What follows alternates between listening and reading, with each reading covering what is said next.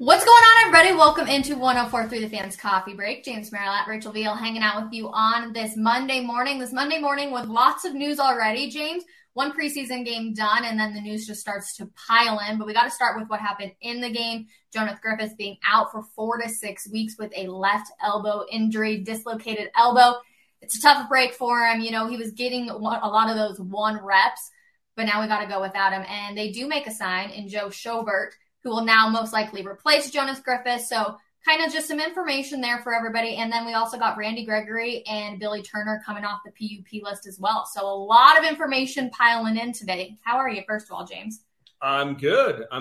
So, yes, a lot to digest there. So the Jonas Griffith news, I mean, that was a bummer. You feel bad for him. We had him on The Fan. I think it was Stokely and Zach that had him on, and just kind of hearing his story and, you know, where he's come from and kind of the underdog route to get here and to be the starter. You hate to see that. Second play of the first preseason game, he hurts his arm. And it looked kind of ugly, right? Like he spun around and he went down and like his arm just wasn't moving at all. He was moving every other part of his body in pain, and that wasn't moving. So you knew it was going to be pretty serious. So that was a bummer. That's a shame. It's a position they were looking at upgrading anyway. They had Joe Schobert in a couple of weeks ago. They were finalists to get Anthony Barr, who wound up going to the Cowboys. So now they end up signing Schobert. I think that was probably a move they would have done anyway. Now this just made it to where it was a necessity. And then in terms of the two guys coming off the PUP list, Randy Gregory coming back, great news. The hope is that he's going to be out there September 12th against the Seahawks for the opener. That's 4 weeks from today. He's off the PUP list. Seems like it's tracking that direction. And Billy Turner, a guy that they brought in to be the starting right tackle.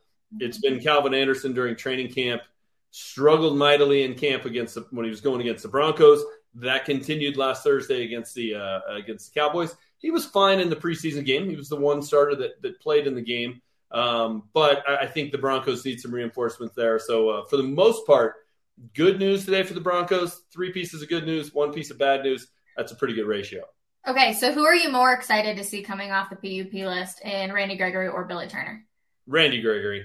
Now, look, Billy Turner might be more impactful, but in terms of who you're more interested in, an edge rusher is always more exciting and interesting to me than a right tackle. Yep. That's just the way it goes with offensive linemen, right? Like they're having a great game if you don't even notice them. Randy Gregory's having a great game if you do if you can't help but notice him. So certainly more excited to see him. Bradley Chubb is at a really good training camp. Baron Browning was, in my mind, the star of the game on Saturday night. He's the guy that the Broncos need to get creative with and figure out, okay, how do we get him on the field? Because if Chubb and Gregory are healthy, they're your starting edge rushers. Is Baron Browning a guy that they can maybe use in a Micah Parsons type of role, given the fact that he played inside last year? Now he's moved to the edge. Just move him all over the field, get him on the field and see what he can do. So Randy Gregory, I'm excited to see what he looks like. He's a big-time impact player when he's on the field. He's just not on the field enough. Some of that's been his fault. Some of it's been bad luck with injuries. So this is a piece of good news for sure. Baron Browning, yeah, let's talk about him because he had a spectacular game on Saturday night. He was actually our player of the game, voted on by the fans. You can do so after every Broncos game. You get to vote who is our player of the game, so make sure you look out on all of our social channels for that. 4 tackles, 3 solo tackles, 1 sack, and then 1 pass defended. He was spectacular and so much fun to watch. But how impressed are you with the fact that he was able to go from the inside to the edge, and he seems to have done it just so seamlessly? Yeah, very impressed. And to be honest with you, I was worried about it because we've seen it in Denver before where this hasn't gone well, right? DeMarcus Walker was a second-round pick out of Florida State, had a ton of talent coming out of college. Broncos couldn't decide if they wanted him inside on the D-line, outside. He gained weight, he lost weight. It just went back and forth and never really found a home. Justin Hollins was another one that they did that with. He never found a home here, goes elsewhere and plays well. So when I start hearing, hey, we're going to change positions, it just makes me feel like, man, just another guy that's going to be a tweener that they can't figure out what to do with him. And lo and behold, it's worked out. I had a feeling it was going to. I hosted pregame with Kyle Reese on Saturday, and Baron Browning, not to pat myself on the back, but he was my pick to be the player of the game. And James. I listened to you. You had about 4 players for each thing that you did. And then I narrowed it down to 1. But you're right. I did have 5. But you're right. But he was my final one. And the reason, though, Rachel, was because Nathaniel Hackett went out of his way in training camp, in one of the post-practice pressers, to talk about how well Baron Browning was playing and to kind of pat himself and the other coaches on the back for making that move. And hey, we didn't think the switch would be as effective as it has been. So I thought that was kind of a hint that, hey, this is a guy that going against the Cowboys twos might really shine. Now, the next step is, hey, can you do that against other team starters? But you can only go against who's out there. And if you're a guy that can make the leap to be a big-time player, you should dominate against the other team's twos. Baron Browning did. That's step one. Now let's see if he can take step two. No, 100%. The run game. It was very obvious that Nathaniel Hackett wasn't pleased with how the run game looked, which is where we all thought was a main area of, hey, they've got a lot of depth here, so maybe we're going to see some good things to kind of shine. How concerned are you after just one preseason game of not having a spectacular run game? I'm mildly concerned. I mean, you didn't have Javonte Williams. You didn't have Melvin Gordon. Most of the starters up front in terms of the offensive line weren't out there. So I don't think it's a huge deal. I think if you get through week 1, week 2, and you're still not running the ball very well, when all the starters are out there and your 2 star running backs are out there, that would be a concern. So, I'm not going to totally dismiss it because they were bad. What was it, 22 carries or 23 carries for 39 yards? And, at the halftime show when Will and I were on, I think it was 8 carries for 9 yards at that point. So I don't want to totally dismiss it, but I'm also not going to, wring my hands too much about it, given the fact that it was primarily backups that were involved in that. Okay, so now Joe Sherbert's obviously signing with the Broncos. Roquan Smith was a name. A lot of people were like, oh, we need to hop on this. A lot of people even here at the Fan were like, oh, this is a huge signing. John Davis and I talked about this on Sunday morning on 104.3. And really, while it makes sense for us to bring him in because he's such a big name, it doesn't make sense for us to be able to give anybody to him. And obviously with having no picks, it's just kind of a messy trade. But obviously, would you still want him to come out here if it was a possibility at all? Yeah, for sure. I mean, the NFL Network last night started releasing their top 100 players in the NFL. Roquan Smith was on that list. There wasn't a Bronco inside linebacker that got anywhere close to it, right? Josie Jewell, Jonas Griffith before he got hurt. Joe Schobert isn't going to get anywhere near that list. I mean, Roquan Smith is a difference maker. He is a great, great football player. You put him on the middle of that defense, he's a sideline-to-sideline kind of guy. The Broncos haven't really had that since Danny Trevathan and Brandon Marshall. So I would make that move in a heartbeat. I would give up to me, the position the Broncos have, an excess at is running back. And people don't like to hear this. And when you posted it, when you asked me down in training camp, the comments were all about what an idiot I am. I get it. But Melvin Gordon is a serviceable running back, more than serviceable. They'd be fine. If I had to give up Javonte Williams to get Roquan Smith, I would make that trade in a heartbeat. Or give up a package of picks and, maybe they got to be down the road because you don't have as many next year due to the Russell Wilson trade. But I would make that move in a heartbeat. I think he makes this team a lot better. Well, first cuts are due by the end of tomorrow. It's that time of the year, right? Unfortunately, people are going to start losing their jobs, but we're really going to see who this team ends up being. I'm expecting some to be announced today. James, is there any names that you think that we saw out on Saturday that most likely may not make it through tomorrow night?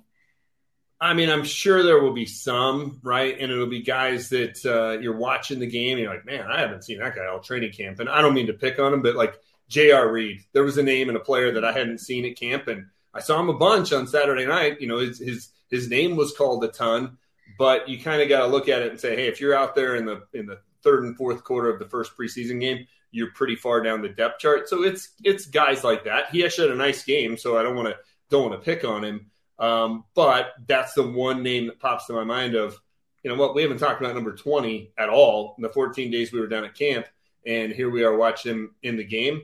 You could have, you could have spotted me the number 20 and JR, and I wouldn't have got his name right prior to the game. So it'll be players like that, guys that certainly, can play football, probably just not going to play at this level. Mm-hmm.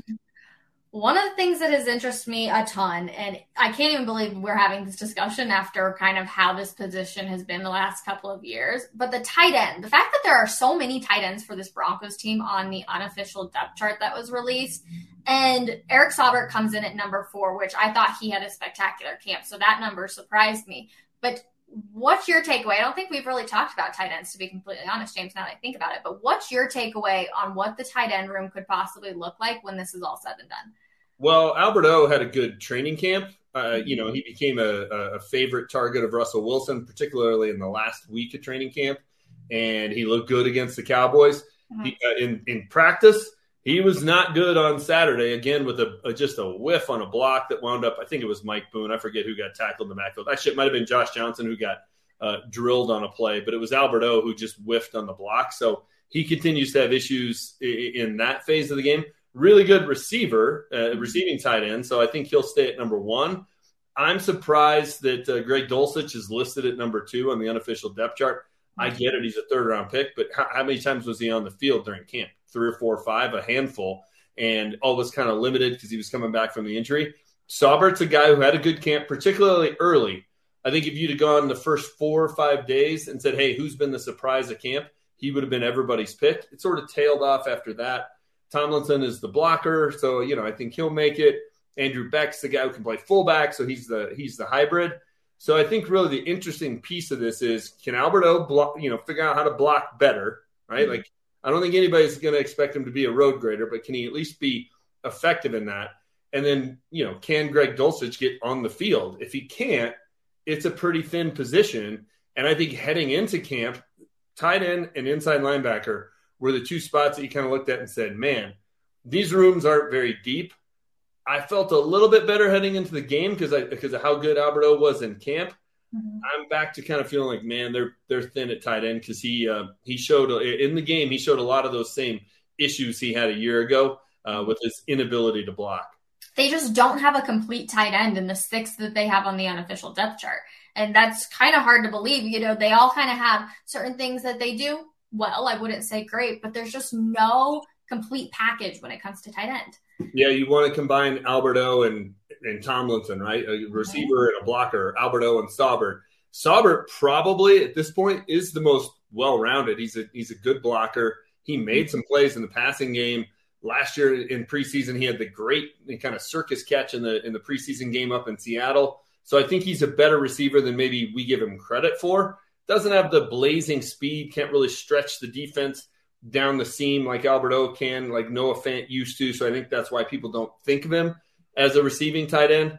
Greg Dulcich, I think they want him to be that guy, and he says he can block. We didn't really see it in college, and we haven't really had a chance to see it here because of I think it's a hammy with him. Yep. That has hampered him since before camp started. It's just been one of those things that lingered the entire camp. It was actually, I think, mini camp, actually. Yeah. So he heard it a while ago, and he's still not back from it. So, they don't. You're right. They do not have a complete tight end. You don't want to tip your hand if, hey, Albert O's in, it's a passing play. If Tomlinson's in, it's a running play. You certainly don't want to be that predictable. Mm-hmm. So they really need to find somebody who can at least give them a little bit of balance. That is a concern as we go down this last 4 weeks and go through the preseason and get toward that opener. Can Albert O be a competent blocker? That's all you need. That's the easiest solution, Rachel, of what's out there. I think that's an easier answer than can Eric Saubert become a really good receiving tight end and stretch the defense. Like, He's not going to get faster. I mean, that's not going to happen. But I do think Albert O is somebody that could probably, he's a better blocker than he was a year ago. I think he's a better blocker than what he showed, particularly on that one play against the Cowboys. But he needs to button that stuff up. Oh, he really does. Well, there are some complete players, and that's why they do the NFL Top 100 list. And 2 Broncos came in on the list. Justin Simmons coming in at number 81, and then 61 was Russell Wilson. So now this is actually kind of a surprise because this is the lowest Russell Wilson has ever been in his career. Our very own Andrew Mason wrote a story at DenverFan.com. He laid it out back in 2013. He was 51, which was the second lowest now. And he's gone all the way up in 2020. He was number 2 on the list. So James, does this surprise you where he comes in at? Not really. He's coming off a little bit of a down year. Mm-hmm. He had the injury to his finger. He was playing really well prior to that. The first 6 weeks of the year, he was in the MVP conversation. He kind of tapered off. Then he had the injury, came back probably a little too soon, ended up with not great numbers. They didn't win a ton of games in Seattle last year. So it doesn't surprise me. And, part of me looks at that and says, you want to be all bent out of shape. And then part of me is like, when's the last time the Broncos had a quarterback who was in the top 100? Right? Like Peyton Manning, that was it. So let's stop, being upset about the fact that, he only came in at 61 and instead say, hey, we have a quarterback who came in at 61. Like, imagine that, right? So I think next year he's going to be a top 20 player because he's going to have a monster season. He's on the list. He moved down, appropriately because he's coming off of a down year. Don't worry about it too much. Don't panic too much. The fact that the Broncos have the 61st best player in the league and he's playing quarterback for him, that's a blessing. Let's just focus on the positive. You kind of answered my question in there a little bit, but James, are we too high on Russell Wilson compared to the rest of the country because we're so excited about him? No, I think the rest of the country is high on him too. I think 61 is not a knock, right? It's interesting to see how many quarterbacks come in ahead of him. I mean, we could go off the top of our head and probably come up with 7 or 8, right? And the ESPN poll that came out earlier in the year or during the summer that we went over a bunch, I think they had him at 8th. And you look at the 7 quarterbacks ahead of him, it's like, okay, yeah, Joe Burrow went to the Super Bowl, and Aaron Rodgers won back-to-back MVPs, and Patrick Mahomes is a great player. Like, it's the guys he's behind are the elite of the elite, and he's still in that category. So, yeah, the players around the league, Kevin, him coming at 61, ESPN polling front office guys, and he's the 8th best quarterback in the league. That's still pretty darn good. So, no, I don't think we're overhyping him at all. I think he's going to move up both those lists by the end of this year? Yeah, because I think he's going to prove that, hey, I'm still the same Russell Wilson I was a couple of years ago. But I think, we're a little more bullish on him because we got, part of it's hoping. But I think everybody's bullish on Russell Wilson. I don't get a sentiment from around the league and around the country that people are down on him at all. Only in Seattle. I do want to point out, Paul just said, good job, James. He's not being a Debbie Downer today. James, we're starting our Monday off on a great note. Hey, see, this is the thing people don't get. Rachel, I'm a realist. So when the team's going through the worst stretch in their NFL history, I'm going to seem pretty negative. When they're coming off of great practice against the Cowboys, a win in preseason game 1, a team that I think is going to go 11-6. I actually think I may have to put that up a little bit. Yeah, I'm going to be positive. That's what a realist does. When things are good, you're positive. When things are bad, you're negative. Okay, fair enough. Mike also says logical or illogical, it will not matter. Man, I cannot talk on this Monday. Merla is going to get roasted for even suggesting Denver trade Williams for Roquan Smith. I will get roasted. That's fine. That doesn't matter. Your kids love it. Would the Broncos be better in 2022 with Melvin Gordon and Roquan Smith or with Melvin Gordon and Javonte Williams playing the same position? Anybody who looks at it objectively would know they're better off with Melvin Gordon and Roquan Smith. They just are. True. I would love to see someone debate you on having Javonte over Roquan. I'm not going to lie. That would be fun, James. That would be a lot of fun. Yeah, Roquan. I'd be down for that. He's a great player, honestly, and it's a position that the Broncos do need, even with their new signings. So we will see. I don't anticipate anything happening with it, but it is kind of fun to speculate. I do want to talk about Nathaniel Hackett, his first time as a head coach on the sidelines for the preseason game. How did you think he did? I thought he did great. One of the things I was looking forward to in the game, when none of the starters are playing, or basically none of the starters are playing, you start kind of thinking of like, okay, what are other things that I want to see that need to be takeaways? And it was, hey, does Nathaniel Hackett and his staff, it's the first time he's been a head coach. It's the first time all the coordinators have been coordinators. It's the highest jobs they've had. Do they seem like they've got things under control and they know what they're doing and it's just organized? And that's the thing we haven't seen here for 3 years. And people think, oh, you need to get over Vic Fangio and you keep beating up Vic Fangio. No, I'm just comparing the guy who just had his first game to his predecessor. Mm-hmm. And what we saw on Saturday was a coach who seemed to completely be in control. The way they managed the clock at the end of the first half was to perfection. He was involved with the offense and the defense. They would show him on the sideline, and he was actually speaking to people on the sidelines, which is new. He didn't seem like he was uncomfortable not being up in the booth, and just some of the nonsense we've had to deal with the last 3 years. I thought he was really, really good. Now, it's a lot less pressure in preseason when you get the ball on your own 10-yard line with 1:02 to go in the first half, and you decide to throw the ball down the field and go for the field goal. Up 14-0 in the regular season, you might take a knee and run into the locker room. So it's different, but there wasn't anything that came out of that game in terms of game management and just, kind of knowing the systems and having a plan and how you were going to handle things. There wasn't one thing coming out of that game that raised a red flag. That's a win. That's a victory. I thought Nathaniel Hackett did a great job. No, I'm with you 100%. He was excited on the sidelines too. Anytime there was a big play, you saw him get excited. And honestly, you saw both benches get super excited too, which I love. It's not just, hey, one side of the ball, one side of the ball. It's a team thing, which we're seeing. But we did see Nathaniel Hackett running stairs before the game started, getting in a little bit of his workout like we showed. If you had to guess, what would you say is the worst stadium workout? Because the idea of running stairs, James, sounds miserable to me. Yeah, I'm kind of a running stairs guy. I'm a stair stepper person, so I would actually like that. But here's a good little sign, right? If you go to Ball Arena way before games, you'll see Jared Bednar doing the same thing. So hey, maybe that's the secret sauce here for coaches in Colorado is running the stairs in the arena or the stadium before the game. Worked for Jared Bednar. Here's hoping it works for Nathaniel Hackett. Yeah, no, I love that. That would be great too. But I just think it's funny. Like I have the picture, the idea of like running from the 10-yard line to the 50-yard line, doing the suicides back and forth. I'm like, or would I rather do the stairs? I think I would rather run the suicides. Like stairs suck. I know you do them like every morning for your workout. I don't know how you do them, but they just suck. They're not fun. I'm not saying they're fun. It just kind of becomes the mental battle. That back and forth, that's pretty tough too. I think I would pick the stairs, but look, we're picking between two things that are both going to be miserable, right? True.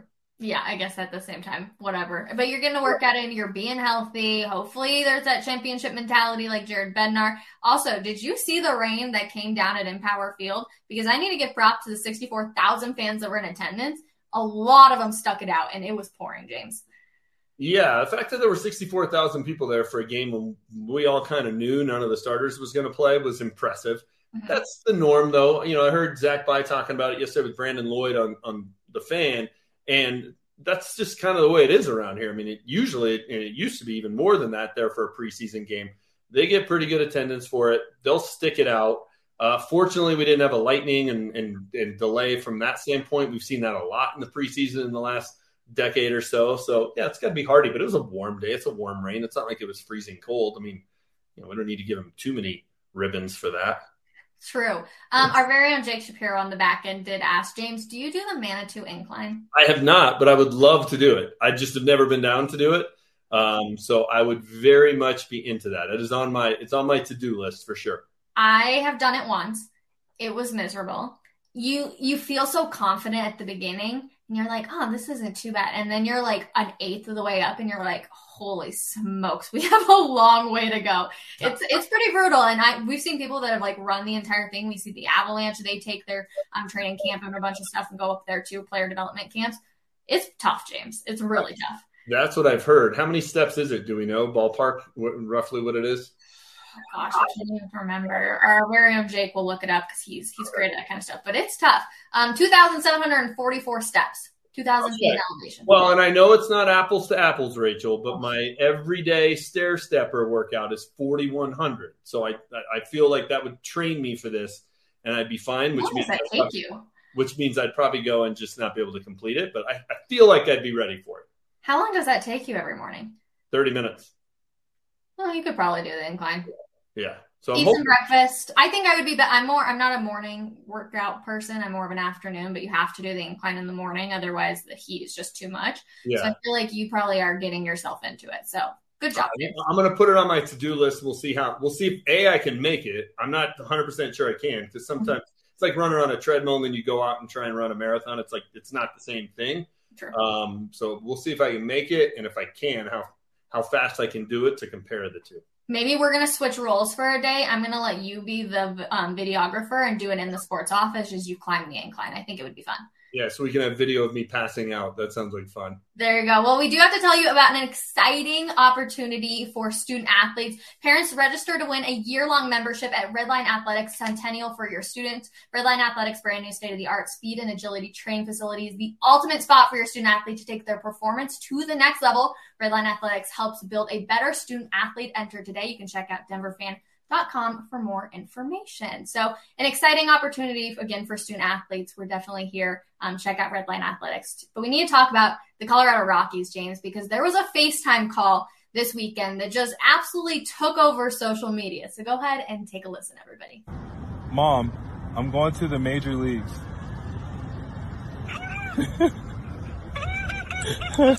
I'm going, Mama. I'm going, Mom. I promise. I promise, Mom. I'm going. Well, you worked hard. You deserve it. You deserved it. Mom, you don't know how many times I think about you taking care of Dad. And it would keep me going. Because I'm like, if she could go through all of that, then I can do this. I can do it.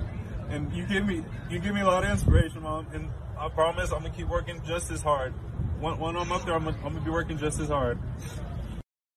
Oh my gosh, that just makes you smile. And seeing his mom's reaction too, I think, is what really gets you. I think if you just saw Wynton Bernard's face, you probably wouldn't get quite as emotional. But honestly, 10 years in the minors and to get called up to the majors, James, I can't even imagine the emotion. Yeah, no doubt. That was a really cool moment to be able to kind of peek in on it and eavesdrop on it was really kind of cool. So good for him. Hopefully, he gets the call up and he stays up here and he's not just a feel-good story for the Rockies, but a guy who can turn into a contributor for him. So haven't been a lot of good news stories and things that make you feel good about that team this year. That was certainly one of them. And yeah, I mean, sometimes, you forget the struggles that these guys go through and all the work they put in to get to this level.